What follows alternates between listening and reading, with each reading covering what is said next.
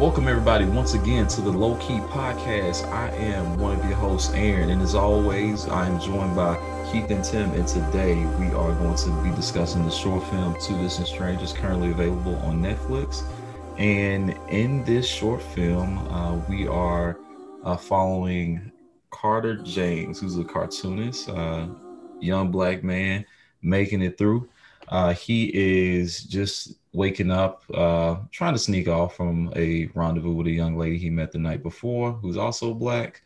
Um, they say their goodbyes. He dips from the apartment and has an encounter with a police officer, and it leads to um, his passing.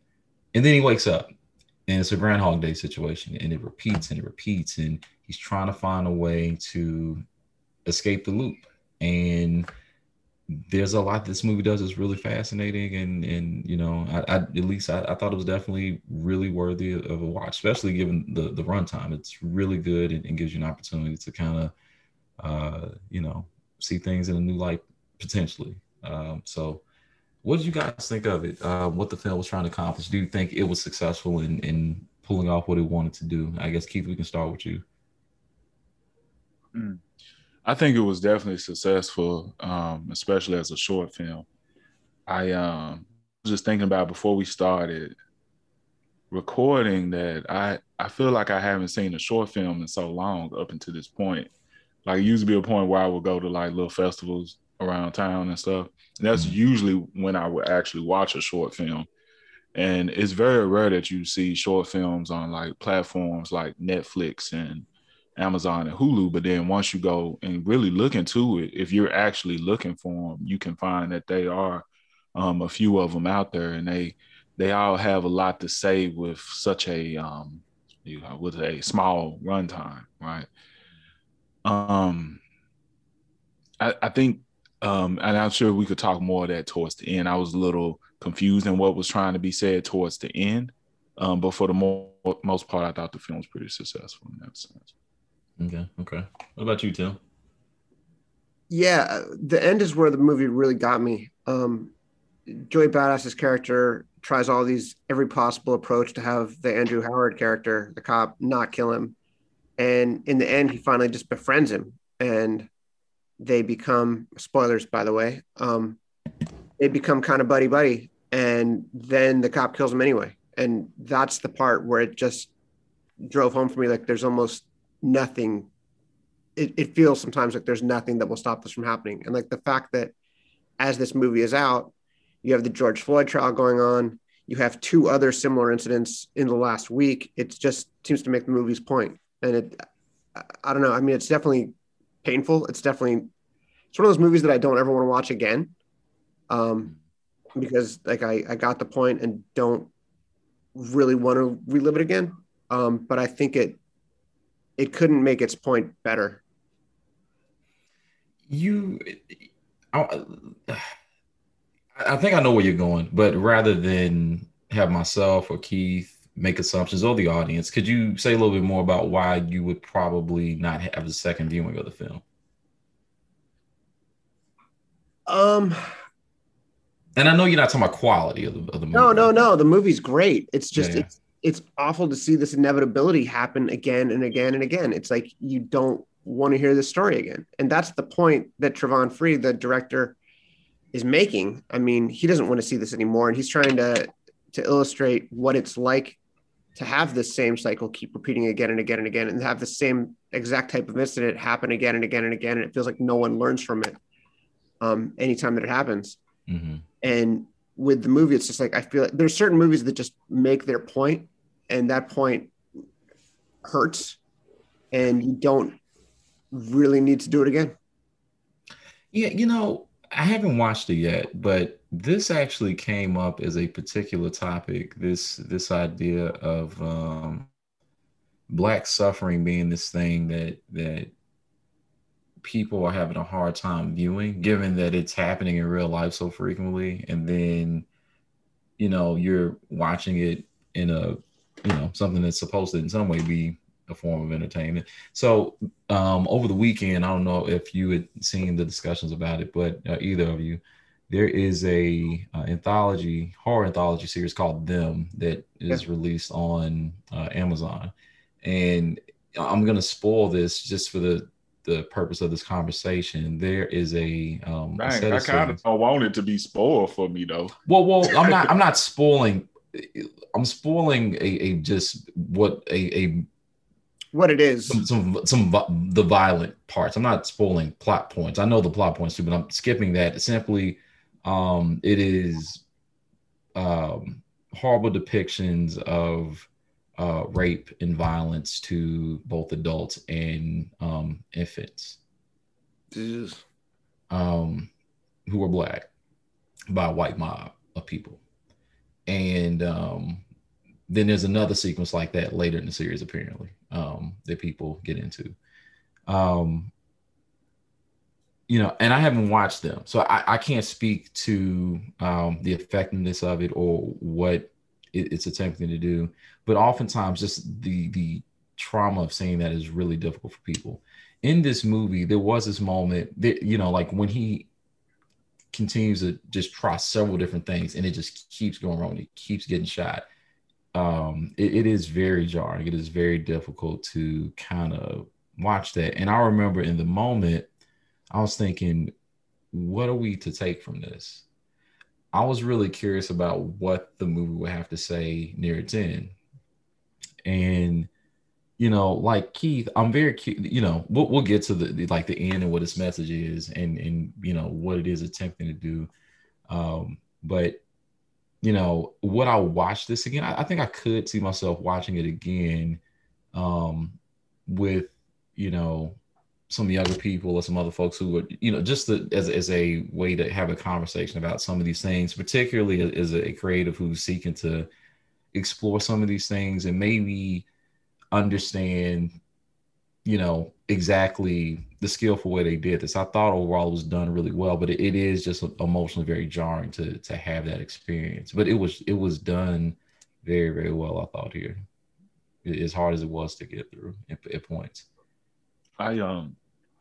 I was thinking to myself, I know this might sound weird to say, but as far as I'm concerned, I don't think I've died before. Mm-hmm. But I feel that I've experienced what I think you would consider an emotional death before. Okay. And or like almost like a group feeling of dying in a sense, emotionally, from seeing certain things, right? Mm-hmm. And I remember the first time I think we all kind of experienced this personally in different points and times of our lives where you may emotionally die and, I guess in my opinion, come back better or worse in a sense. But the first time I kind of just noticed that in a sense and connecting with other people that look like me was when Philando Castile was shot. Because that was the first time I think I seen it, and you actually in real time watch somebody die. Oh yeah, I guess that one is different in that way because the way it's shot, you're right there. Right. You're right on top of it. Yeah. Right. And there's a part of it I remember experiencing. I remember like that was the first time that I seen it and just actually like burst into tears. You know what I'm saying? And the other thing too, I think that's different. There's another person who is at the moment saying and feeling and emoting what you're feeling and emoting as you're watching. Yeah, it is different. So essentially it felt as if I had died. I mean, I know that's a weird thing to say, but it's like one of those things. And then after a while, you constantly see it. You know what I'm saying? Maybe not as graphic as with Philando Castile. And that's what this movie made me think about. You know what I'm saying? Like that, I think what people may not understand is that some of us, rather we know how to say it, there's a part of us that feels like we're dying every time we see someone that looks like us murdered in that type of way. And because it's hard, even if to me personally, I think even if you the type of person that's like, I don't know, feel like the cop was in them situations wasn't wrong in what they did. I feel like it's hard if you are in any kind of way spiritually connected to not feel that pain, to not feel that death, you know. You know what to kind of add to your point, as of today, I don't know if either of you had seen this. I happened to come across it. Do you either of you remember Jacob Blake, that incident? What happened with him? So this was not long after George Floyd. He was accosted by some cops. They asked him to get out the car or something, and he was trying to leave. He came to wherever he had gone to break up a fight. He breaks up the fight. The cops started asking him questions. He's like, man, I'm trying to go. And his kids are in the back of the car, and they shoot him in the back while he's trying to get in his car. And they, the bullets had paralyzed him from the waist down. That cop was not charged with a crime, and he is, as of today, back on duty.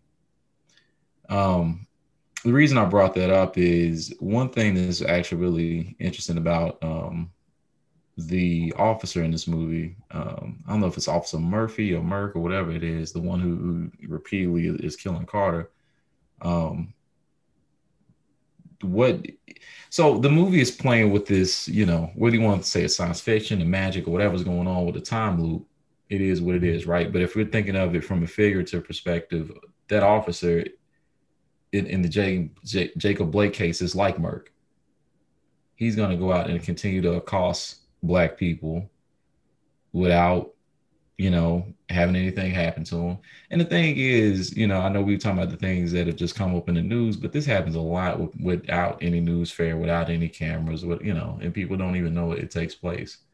So it's like, let's put it like this. Just as many people know, prior to Rodney King, people were skeptical, even believing this happened, like it was Negro fairy tales or something. Like we just like to tell boogeyman stories about police officers or something. So, or it's not even if it's a fairy tale, but if there's something that they did wrong that caused them. Yeah, maybe they making it up to that situation. Or maybe they making up stuff that so pretty much almost like The Boy Who Cried Wolf, to some degree, or like somebody telling tales to make what they did seem less whatever. Well, and the Rodney King cops got off. I mean, it was on video. Yeah, they did get off. Yeah. And they get off, and we have the LA riots. And you can, watching that trial, which was televised, I don't know if it was televised everywhere, but I grew up in LA and it was on all the time. And it was, you would have this like slowed down replay of the video saying like, oh, see right there, he lunged at him. Like that's why. Today, I saw carbon monoxide trending on Twitter, and I was like, oh man, we're gonna have new car emissions from the Biden administration. That's great. And instead it was trending because they were like, yeah, so as you can see, George Floyd's face was near the tailpipe of the car, and the carbon monoxide is what caused the heart attack. And I'm like, look, bro, even if you wanted to go there, he's sucking in carbon monoxide because someone's not letting him get up, the person on the defense in the case. I mean, like, what are we even doing? Like, it's so offensive, like how this stuff happens. But the thing about this whole shit is that officer who did that to George Floyd, Derek Chauvin or whatever the hell his name is, and this is not admissible during the case for some reason, but George Floyd's prior arrest, video of his prior arrest is admissible.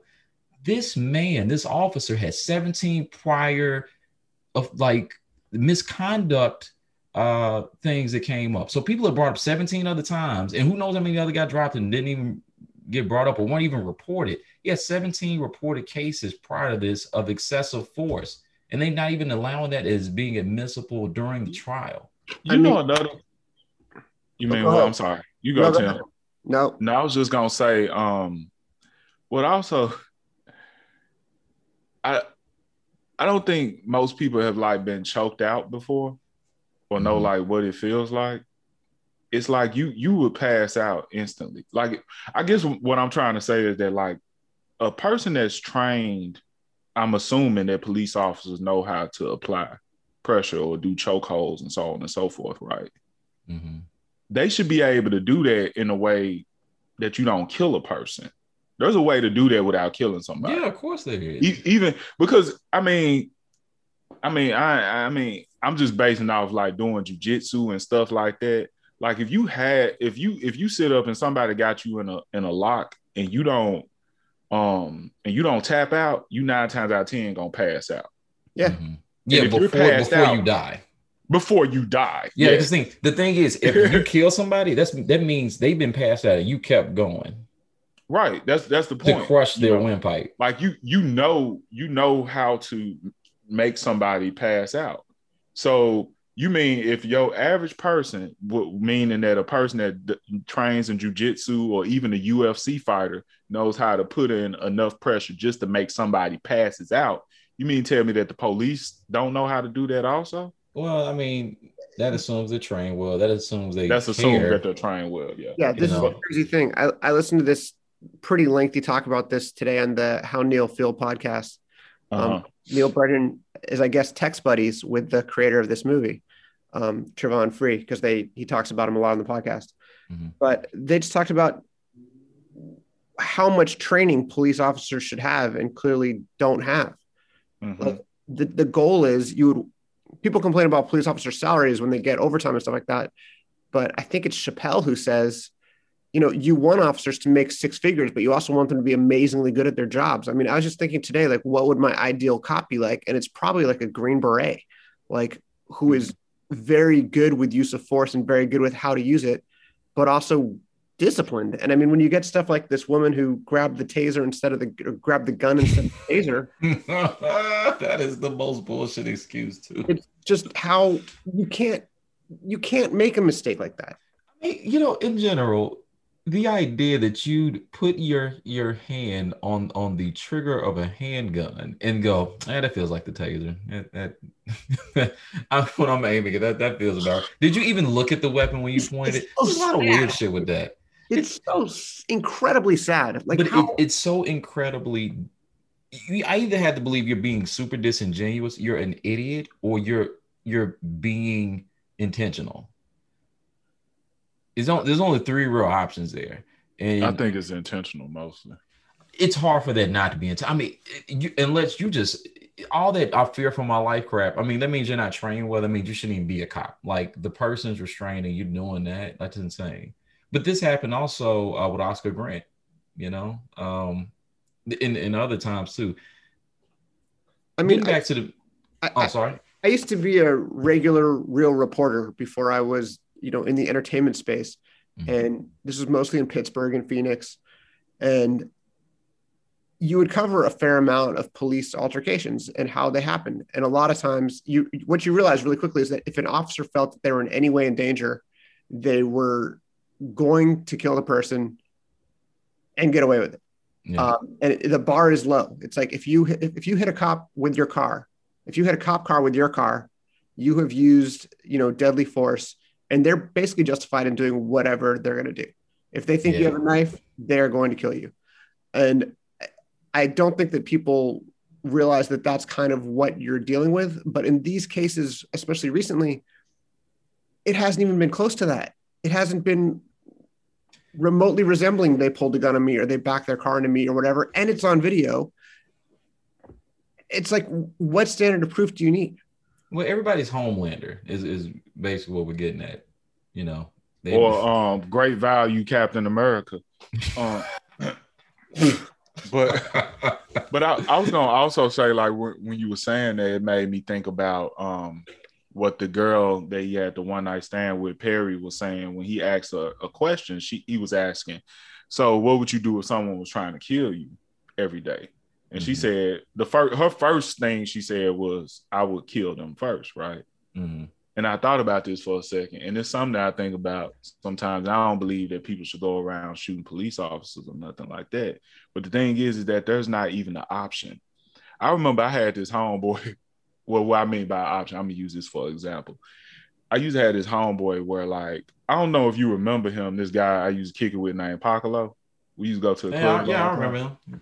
So Pacolo had this one dude that literally threatened to kill him every day. Okay. Like, and it was like on point. Like if he saw us outside, he'd be like, motherfucker, I'm gonna kill your ass, like all the time. and he be dead. Like I said, Paclo, I think he really want to kill you. And like, and one day the guy this is like, obviously Young Keith. Young Keith still kept kicking the real Paclo. Nah, we still was kicking it. Like we was just outside one day drinking, and this guy literally ran at him at full speed. And I was like, damn, that man is not stop running. And Pac get up and he grabs the guy. Guy was smaller than him, and he like body slams him on the ground and start like pinning him down and stuff. And I remember looking at that and I was thinking to myself, I could understand if Pac wound up killing this guy, because this dude one day is gonna kill you. You know what I mean? Like, and it's like you can't call the police on them. What they gonna do? They just gonna probably get both of y'all. Yeah, probably so. Yeah, that's another thing. That's another thing with black people, especially black people in the hood. You don't want to call the police on anybody because it's gonna be more of a problem. You might well just handle it. You might as well handle it yourself. But that's different with the police. Like the police can do whatever, like literally whatever towards you, and there can be no way. Like I've never heard of like what is self-defense against the police. Well, I'd like to bring up something that you mentioned, because actually this is actually a very, very important part of the movie. I mean, or I guess kind of like theme. Mm-hmm. What are the options? So, in a longer movie, there's probably like all kind of craziness he could try that doesn't resort to violence. But he never does it though. Think about it. Well, yeah, I know. So like, the first 2 times he gets killed, he's like, all right. You know what? Maybe I'm tripping. Let's just have breakfast. Let's cook. I gotta say, didn't see the cops knocking on the door. I thought he was just gonna walk outside. Oh, maybe the cop won't be out there in around the afternoon. When they showed, that was to me the most shocking part. I did not expect that.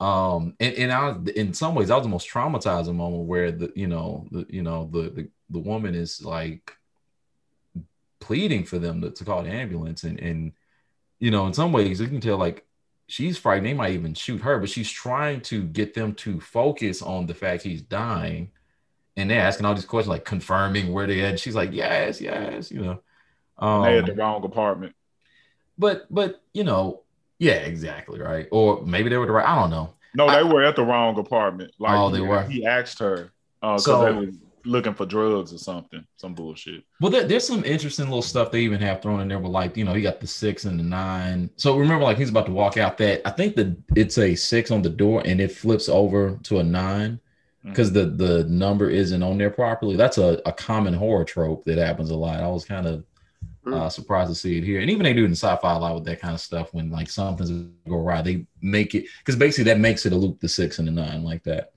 You're right. But one of the things that was really curious, Keith, in that scene you talked about with what would I do first? You skipped this other thing when she mentioned she has a gun. Right. And that's what I'm saying. So I was like kind of wondering about it when we ended. I said, well, why even keep that moment in there? Like, it's really weird when sometimes we see a Chekhov's gun, and then, in this case, there's a Chekhov's gun where we don't even see the gun, but then he doesn't even consider that as an option. I think that's the point. I think the point is that like, he getting killed for the most, just basically breathing, and he doesn't even think of being the person that the cop wants him to be. So he don't even consider it. Like, she brings it up, so therefore the option is there, but he doesn't consider it. Now, as an audience member like myself, I would have been like, hell yeah, I'm pretty much stuck in some time loop video game shit. I might as well see, what would happen if I go ahead and shoot Officer Merck first and possibly hide the body or something, because like every other option where you actually trying to be passive, where you're actually trying to escape, where you're actually trying to, in the case that you think would work, actually try to talk with them and appeal with them and so on and so forth. None of that actually works. So and the thing is, the movie doesn't say this, but this is something I try to get across to people, especially in these most recent times with some of these conversations that have been going on. There's no, you like I even had a friend who asked me about Candace Owens for some reason. And I said, the whole thing about all this stuff in our current moment, you don't there's no debating a racist.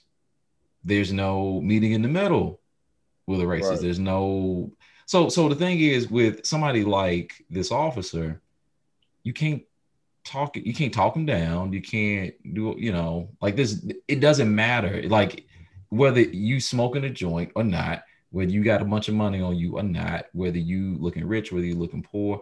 Once he's Right. decided that's finna go down, it's finna go down. There's nothing particularly you can do about it, but you do hope maybe that because of the people you're around, something allows an intervention where, that overall symbiotic pressure of everybody else being around and not having those views and whatever, that will be enough. That's what they were trying to do with George Floyd. They try to appeal to Derek Chauvin's humanity, and say,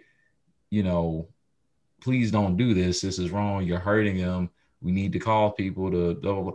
There's no debating racists. They don't care. In fact, they even talk about during the trial that as they continue to plead, he put additional pressure on George Floyd's neck. And that is a lot of what this movie is getting across, although there's this kind of added, like, creepy ass context that officer is plainly aware of what's happening. Almost like on some fucking God, there's so many movies that do things like this, and they're not just like coming to me immediately. But it's kind of like, what is your hell and who is controlling that hell? Right. Yeah, like he's pretty much his Satan in a sense. Yeah, so like so when it comes to what the movie's saying at the end, like I almost don't even know. To me, it kind of, it in no way ruins the movie for me, but it creates a complexity that without it would make what the movie's saying a little more plain to me. Right. And instead, because the thing is, he keeps saying, like, or Carter says himself, I'm going to find a way to make it home to my fucking dog. And it's like, I hear you and I feel you. And what the movie's saying at the end with everybody's names and stuff, I love that message. But when you add that context of the fact that this person is almost like either in control of this hell or something like that, like he intends, because we don't know how much he actually knows. We know he retains memories after killing Carter each time, but it's not really clear in any way what he could possibly do to get out of that situation and where that optimism of his comes from. I mean, to me, that's actually a very there's a term for this and it's escaping me at the moment, but like that is a very bleak ass ending, really. Yeah, it's definitely bleak. He doesn't like the kind of, I thought it was really interesting that they took the original song, it's not coming to me, that from That's Just the Way It Is, Yeah, by Bruce Hornsby. Thank you. Jeez, that was killing me. I mean, you know what? Okay, so a couple weird things happened while I watched this movie. Right. So that song, so for my birthday, Randall took me to this restaurant, and this guy was playing on the piano, and he was playing and singing that exact song, right? And you made it home. How'd you get out the loop? So me and Randall was going back and forth rapping the Tupac version and stuff. Yeah, so we was like, dang, dude, going in like, cause we like that version too, right? And then I thought it was interesting because when he was sitting in the cop and he was talking to the guy, and he asked him like when his birthday was, the cop, and the cop said he was a Scorpio, and the main character said he was a Aries. And it's funny because I'm an Aries and Randall is a Scorpion. And we heard this song, and then another thing I was caught up on is, why is this movie called Two Distant Strangers? Yeah, it is a little weird because they normally mean something totally different. It was weird until I heard the song, and then it made me think about Tupac's Changes. He has a verse in it. I kind of saved it or something. Oh yeah, he does say that Two Distant Strangers. So tell me how it's supposed to be. Yeah, he brought it up. He said, and I'm assuming that's why they use this. He said, I got love for my brother, but we can never go nowhere unless we share with each other. We got to start making changes, learn to see me as a brother instead of two distant strangers. Nice. And that's how it's supposed to be. How can the devil take a brother if he's close to me? Yeah, there we go. That's it. So I remember. So the moment I saw the title and I heard the song and it started coming together, and I was like, well, maybe that's why he went with the title and the Two Distant Strangers. Because at first I thought it was him and the girl, but it's really him and the police officer. Mm-hmm. Yeah, and that's definitely a reference to that Tupac lyric. Yeah, because it hit me when they used that song, so I was like, oh, that's funny. I think the worst part of it is to me, just in what you said about racism, but then the overall, I think, optimism of Black people when it comes to races, if that makes sense. Like, yeah, especially considering that I think Black people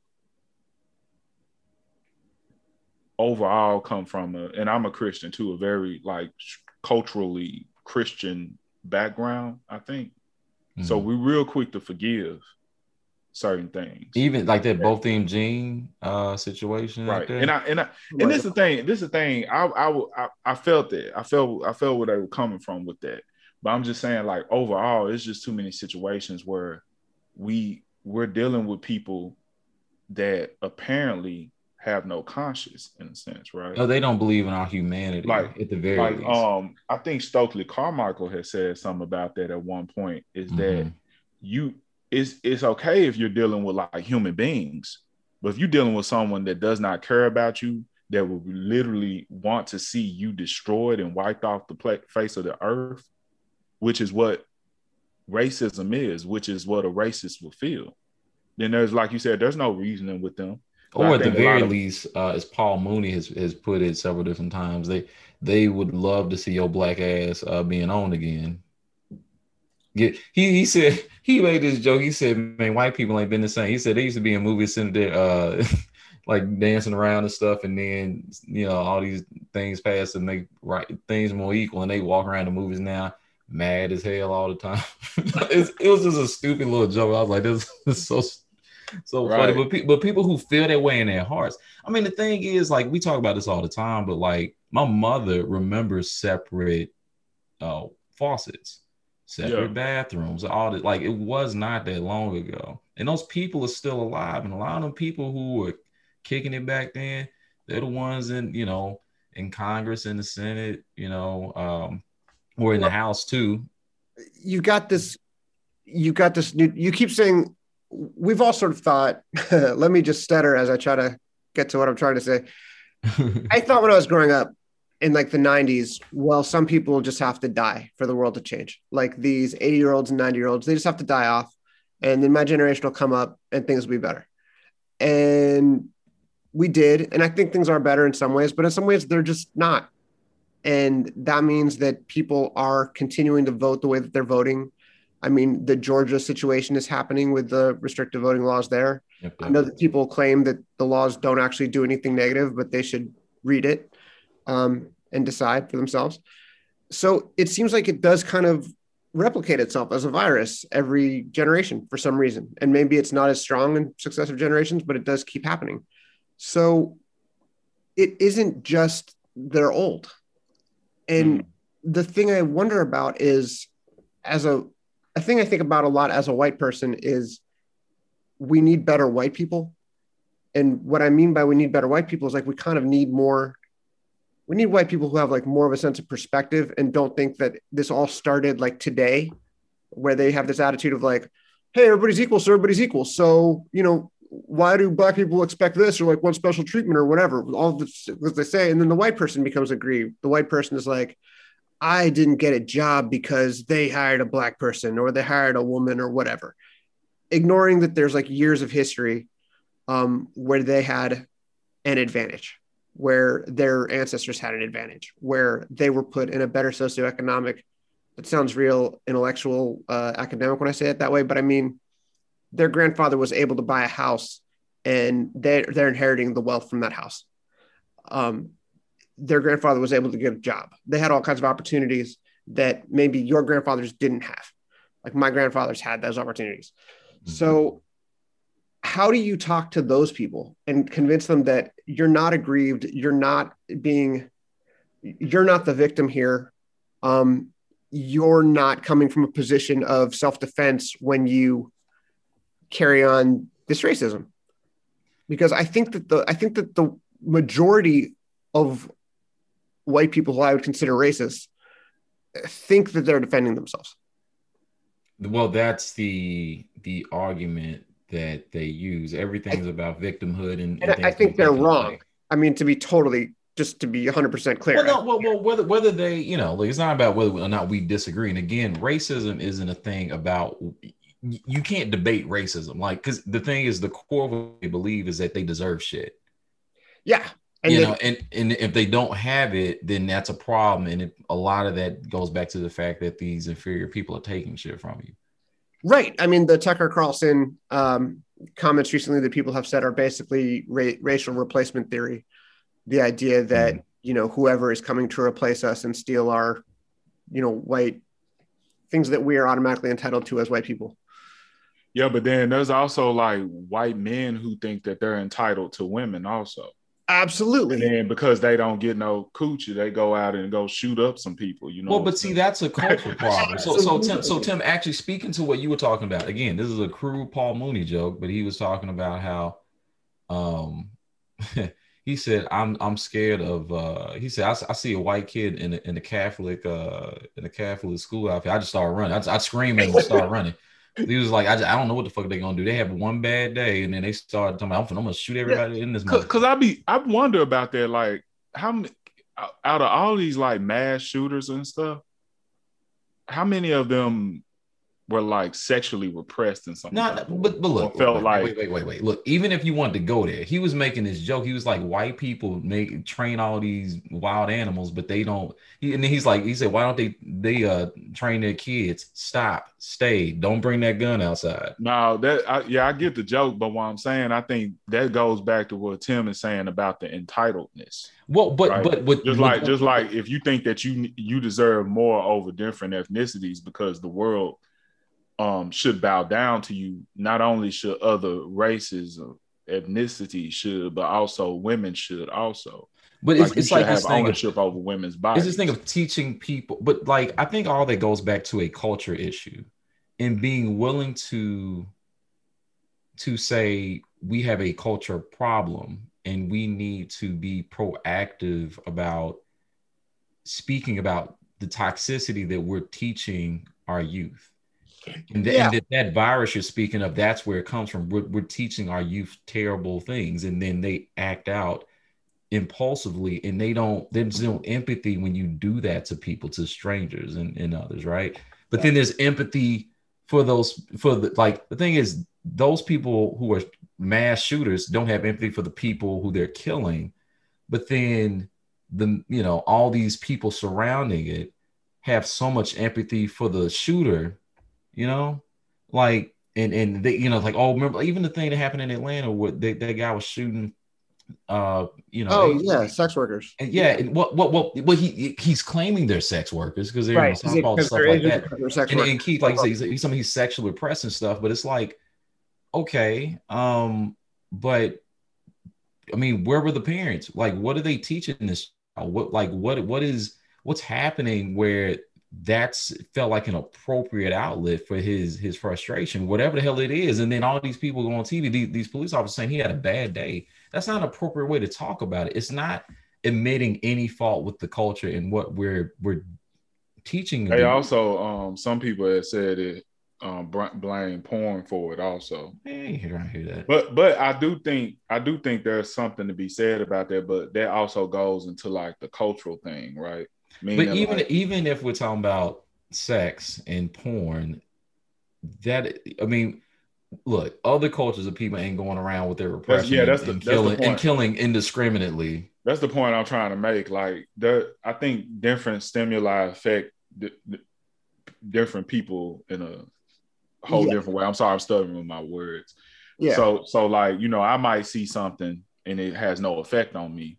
The next person sees something, it has like an adverse effect on them, Yeah. And there's people who are mentally ill and they think their dog talks to them. And, somebody sees Taxi Driver and decides they have to kill the president. I mean, different people are going to have different reactions, and you can't blame the supposed stimuli. You can't blame Taxi Driver. You can't blame the movies, the video games, the books, the one person, one celebrity who, Well, that's part of it. I have this thought sometimes, and I've actually, I don't know if I've ever said this aloud, but, and I'm not trying to be all like virtue signaling and like, ooh, but I think you have to actually have a mental illness to think, my race is superior to another race. I mean, but I don't know, because when you're taught that stuff, look, and also I don't mean to like imply that all mentally ill people are racist. No. I'm saying that like I don't think anybody read it that way. I would think that. But I want to be super clear about that. What I'm trying to say is like there are certain people who they have something going on mentally, and the way it expresses itself is through these like racist outbursts. I don't know. I just have a hard time wrapping. And I don't mean to deny that they exist, but I have a hard time believing that there are people who truly believe like my race is better than every other race and I should kill everyone else. I mean, obviously Hitler seemed to really believe that. I just don't feel like... And he convinced a lot of other people to believe that. He did. And I don't understand how you... But that's the thing. But races can't be understood. They believe what they believe. Like whether we see it as mental illness, they can just be passed on, or how we view that. They have those viewpoints and they really truly believe them. And there are people who believe that a lot of these people who are authoritarian or whatever are like gods. Yeah. I guess my question is how do you said you can't fix these people, basically. And I'm wondering, is there any way to fix these people? I think anything you can do? Well, what I mean is when someone's in that mindset, you can't focus your energy on trying to change those people alone. Like that, you have to try to work with the people who are willing to have the conversation. Because I think, yeah. Have y'all ever thought about maybe that Hitler may not have been racist, and instead was what? Manipulative. And manipulative. Oh yeah, like, meaning possible, like, yeah. Because even when I think about racism, and it's more of a human built construct in a sense, an ideal. I mean, the thing usually is, the people who benefit more from racism are the people at the top. Well, but the issue is what you're saying is that definitely what you're saying fits a lot more with our last president than it does with Hitler. I mean, Hitler has a lot of writings where he goes into a lot of depth. Now, yeah, he could be using it for authoritarian power reasons, but the thing is, however you want to spin that, he used other people for those means. So even if he didn't believe it, a lot of other people did. So it kind of the truth or the factual nature of whether or not he really believed that, the fact of the matter is he got a lot of other people truly believing that stuff in their hearts. Yeah, and then passing that down. And that's why I was gonna say, like, people usually lead in three ways. They lead through love, hate, or fear. Yep. And so he chose hate. He knew these people hated them anyway. They hated Jews. But so also all he did was just added more to it, you know. But what were you gonna say? Sorry. Just the classic, like, they're coming for your women, they're coming for your jobs, right. Whoever they is, that's fear and hate. And also, right. Hey, the reason you don't have what you should have is because they took it. And they control this, they control that. Also, what you compare them to Trump, I definitely think that Hitler was much smarter than Trump, but he also was doing things in the time that social media didn't exist, where you couldn't just get up and tweet something. Yeah, but they were propaganda machines too, in a different. That's what I'm saying. I mean, there's a lot of ways this stuff works, but at least for this movie and Two Distant Strangers, the primary focus of what they're interested in and invested in the film is simply this idea that there is no. So wherever he got that from, whether he's some like magic entity or some real person who just stuck in a loop and happens to know what's happening or whatever, he has decided that, you know, this is almost like a cat and mouse thing to him. He has the power and he cannot be punished for his actions. Like, that is kind of like, because we're going really macro with the conversation we just had, but in the micro sense, he understands he's not going to be punished. He makes up, right? Because even like to the point you made, it was the wrong address. All right. He knows ain't nothing going to happen. He, says he has a joint or doesn't have a joint. He can make up stuff. He knows nothing's gonna happen. Even the crazy thing, and this is actually the other point this movie kind of makes, and it says without saying it, that it's very likely that that one cop is not the only cop who knows this stuff or is doing it this way. Because when I forgot exactly how it happened, but remember how Carter has a conversation like, yeah, you can go ahead and go. And he's like, oh, cool. And he's like all chilling. Then those two kids run past him and they're like, where'd your friends go? And he's like, oh, come on. And then the other two cops shoot and kill him who were off screen. Yeah. It's almost like no matter what he does, they're in a game to just kill him over and over and over again. Like they're playing like, remember those Goosebump books we used to have where like it was pick your own adventure? You try to get out different ways. We were actually watching Goosebumps yesterday. Goosebumps kind of cool, the TV show and the books. The books are pretty cool, but you know it's kind of like they're almost like having fun with him, you know, finding ways to screw with him. And I think that's art. I think that's him. I think that's the creators of this movie trying to express a feeling and what it feels like more than like a literal truth. This is just, it does feel like everybody is aligned to make the system continue happening the way it happens. And to the point you're making there, Trayvon Free was actually on the Movie Maker podcast a couple months back, and he spoke specifically about his personal experience that kind of inspired the movie, having been pulled over several times, talking to white colleagues of his and realizing that their experiences were very different. Like the sort of things that happened with him, they were kind of standard. They were like, that never happens to us. They never asked me if I have a weapon. They never asked me if I have drugs. They never asked me these incriminating questions to see if I'll incriminate myself essentially. Yeah. And that's an unfortunate distinction that is not just a narrative plot device, but is rooted in reality. Right. The thing where I keep going back to how do you change these people? And I don't feel like, for anybody listening who thinks I'm saying this, I don't think it's like the responsibility of Black people to, save these white people from themselves. I think it's white people's responsibility to switch these white people and to make them see that they hate themselves as well as hating other races effectively. That really, I keep going back to, we need better, more educated, smarter white people. And I think of this dude, Daryl Davis, who's the subject of an Amazon documentary. Have you guys heard of him?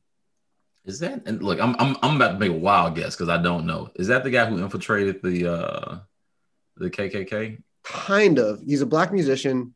A Klansman met him at a Maryland truck stop. He was playing piano and he goes, "You play piano better than Jerry Lee, or you're the only Black I've ever heard who can play piano like Jerry Lee Lewis." And he goes, "Where do you think Jerry Lee Lewis learned to play piano?" And from there, he straight up befriends this Klansman and convinces, by listening to this Klansman and hearing out all of his ridiculous theories and listening, quote unquote, respectfully, nodding along and going, he's eventually able to make this guy see, Daryl Davis is a human too, and an intelligent human too, and deserves my respect. And maybe by extension, other Black people do too. And maybe I've been an idiot all this time. And that guy ends up handing over his robe, and 200 other white supremacists have handed over their, laurels or robes or whatever their white supremacist treasures are, and abandons their ways. And the point that Daryl Davis makes is, and again, it's not Black people's responsibility to do this, but the point he makes is most of these horrible things, these horrible shootings and acts of mass violence are carried out by lone wolves. And if he's able to stop one lone wolf, he might save, 10 people. And so I guess I sort of think, how do I be more like this guy? And that means engaging with white people who I think are shitty. Well, I think before engaging with white people who are shitty, it's engaging simply with the people around you. I think the most important thing is, you know what? Like I had a friend who I forget which video it is we were looking at. Because again, there's so much stuff that came up recently, but it's another black guy. And he said, man, look, I don't want no. He said, it's not like I want retribution for what's going on. He said, I just want them to treat us, as they would anybody else. I want fairness like white people are getting. That's all I'm asking for. I ain't asking for no special treatment, no extra shit. Just want to be treated fairly. That's it. Yeah.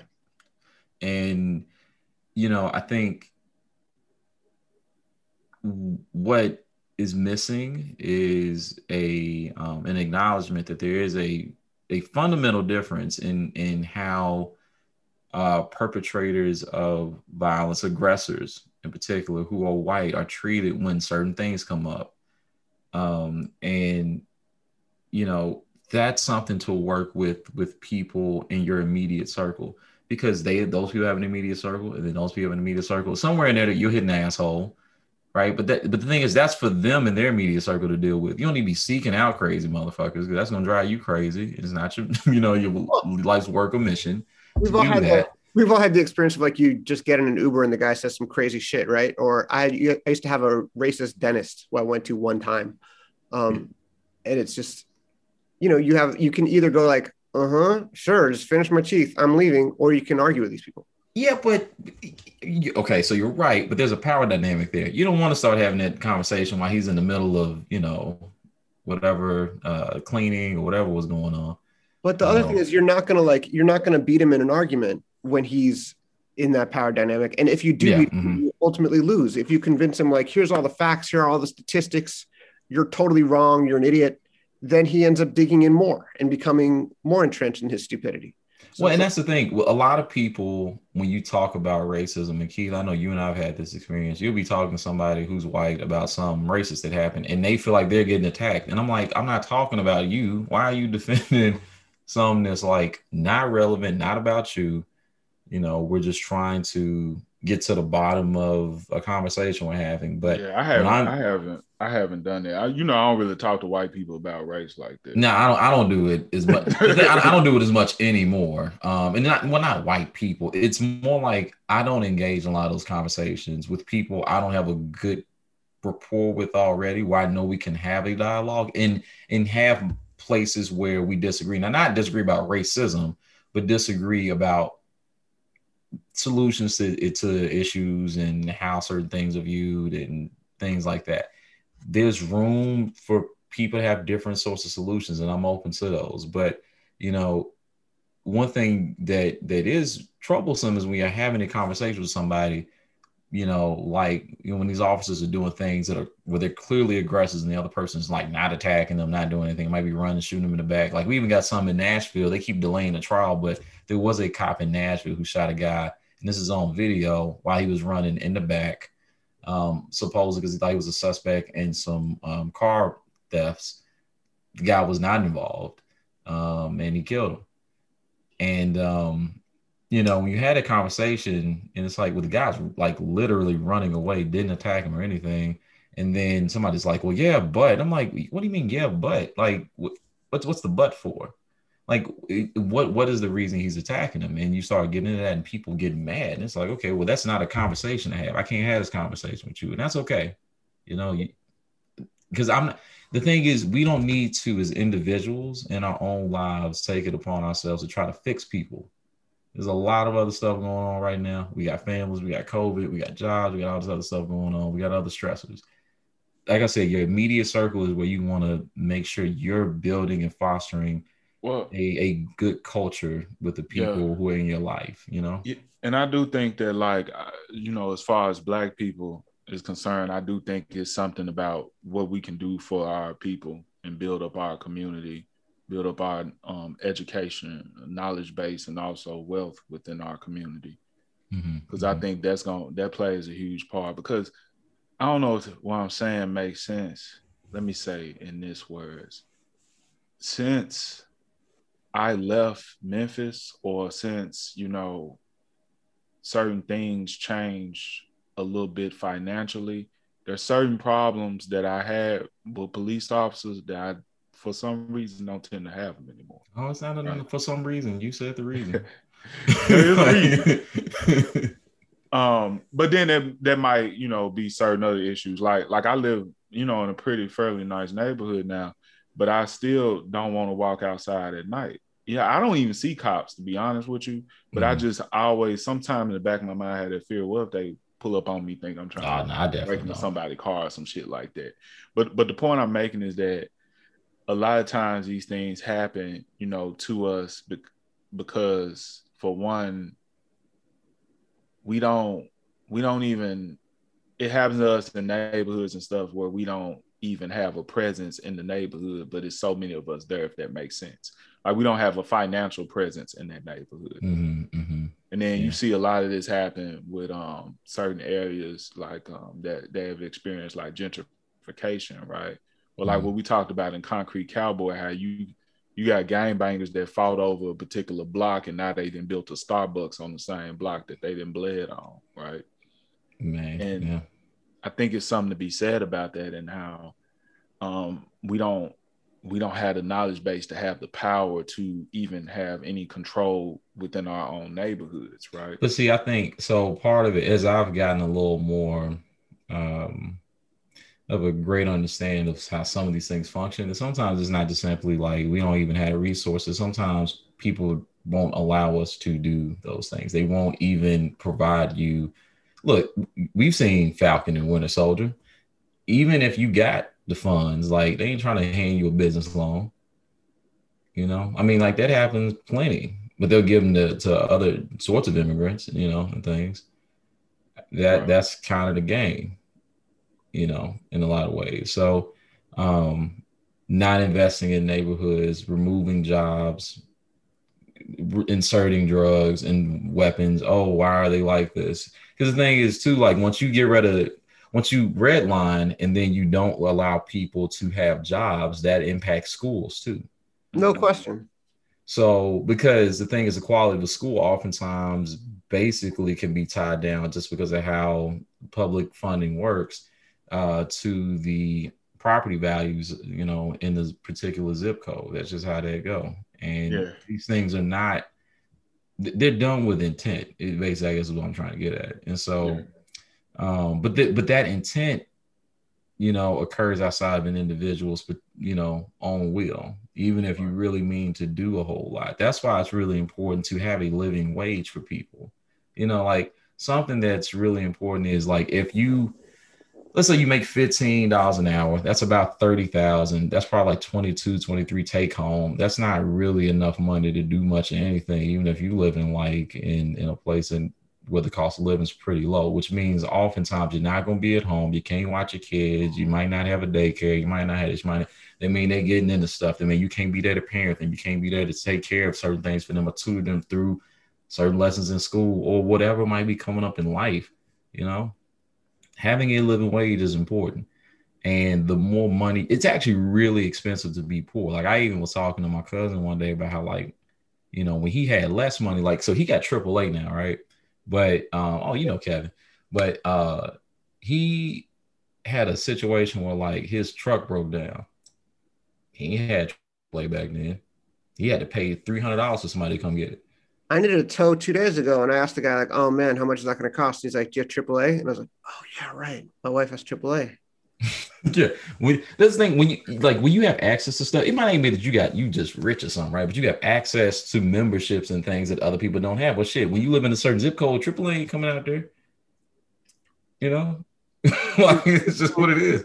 Not to combine every single news story, but the other thing is home ownership. I mean, when everybody went after, not everybody, when the New York Post went after the woman from Black Lives Matter for having a bunch of homes, it's like, so she accrued wealth and then she invested the money in one of the best things you can invest money in, homes. Mm-hmm. And now they're mad at her. I mean, I guess the subtext that they haven't at all proven is that she took it from the charity, but there's no proof of that whatsoever. I mean, she also had, she also had book deals and deals to produce content, which I imagine the money comes from, and buys some property, which is like one of the smartest financial decisions you can make. I don't know why the fuck anybody would be mad at her for that. Like, that's, if you want to see wealth accrue among Black people, that's a great way to do it. Right. Yeah, well, I mean, Through I ain't real never seen estate. nobody going after white people for having a bunch of homes like that. Fuck But Yeah. no! I wanted to like have everybody on Fox News like post pictures of your home. And by the way, like, The a home majority. a home in Inglewood is not like an incredibly like ostentatious. They were saying it was like a luxury home or some shit. Like, go on Redfin and see where the least expensive houses in the Los Angeles area are. yeah, Right. yeah, it's Yeah, it's that's some crazy. bullshit. Well, look, we can run to an hour. Like, I mean, we've talked a lot about the movie. We talked about a lot of stuff surrounding the movie. This movie is a good conversation starter, obviously. Yeah, I definitely. 3 times the length of the movie. Sorry. Yeah, I mean, it's pretty dope. I really, I think it's doing so many clever things that. Oh, hey, we never mentioned this. Joey Badass, pretty decent actor, and actually Andrew Howard. I didn't really follow his discography like that. Now that I've seen him in Watchmen, prior to this too, and he was really good in that. He's outstanding in this movie. He's scary as hell, but he's outstanding in this movie. I really enjoyed him. And sometimes you write something in a script and then somebody takes it to a whole nother place. Like that scene where he's talking to him. He's like, bravo, bravo. And he starts like doing that crazy shit. It's so cool. Like, they didn't write it like that, but he just took it to a whole nother. He's a thespian too. So, he definitely kind of took that moment to like, that was his King Kong moment, like Training Day. It was pretty funny. But I just thought he was really, really good. That's got to be the weirdest job for an actor where you're super racist, playing super racist, and you're like, was I too good? You know what? Like, so true story. So I used to play for Alex Haley Farm, like out in Tennessee, in East Tennessee. They were doing so basically what they do at Alex Haley Farm, you basically relive the slave auctions, and then you go out as a slave and you you do like the kind of trails they would do, and you hide from people trying to find you and take you back to the to the house where you're owned and all this, right? What? Yeah, it's a weird experience. I actually performed there a couple of times, and one of the people who did it, of course, was Harrison, and he was like an auction, like one of the God damn, I forgot the person who's like actually selling people and like listing all the prices and this and that. So we had to stand up there, get sold and all this. And like after the thing's done, he's like, "Was I too good?" Oh, It's like, I don't have the confidence to do that. Yeah, I probably wouldn't do nothing. like white people who like take on roles like this and do things like that for the sake of education or like providing some form of entertainment in some way, like, because it's like this: if somebody did a modern day version and proudly did a modern day version of oh my god, what's the movie? Come on, the first motion picture ever. Birth of a Nation or Yeah. what? If someone redid that proudly, it's like, yeah, we're redoing. Now that's a whole nother thing, right? But I always wonder. I always wonder what Corbin Bernsen's reaction was after doing Tales from the Hood. Like when he's like very like blonde, I think blue-eyed white guy who's also terrible. And were people like, we appreciate what you did in that movie, or were they like, you fucking suck? Like, yeah, I don't know. I'm always curious when like actors play villains in general, but playing these kinds of villains is kind of like, it's very true to life in a different way.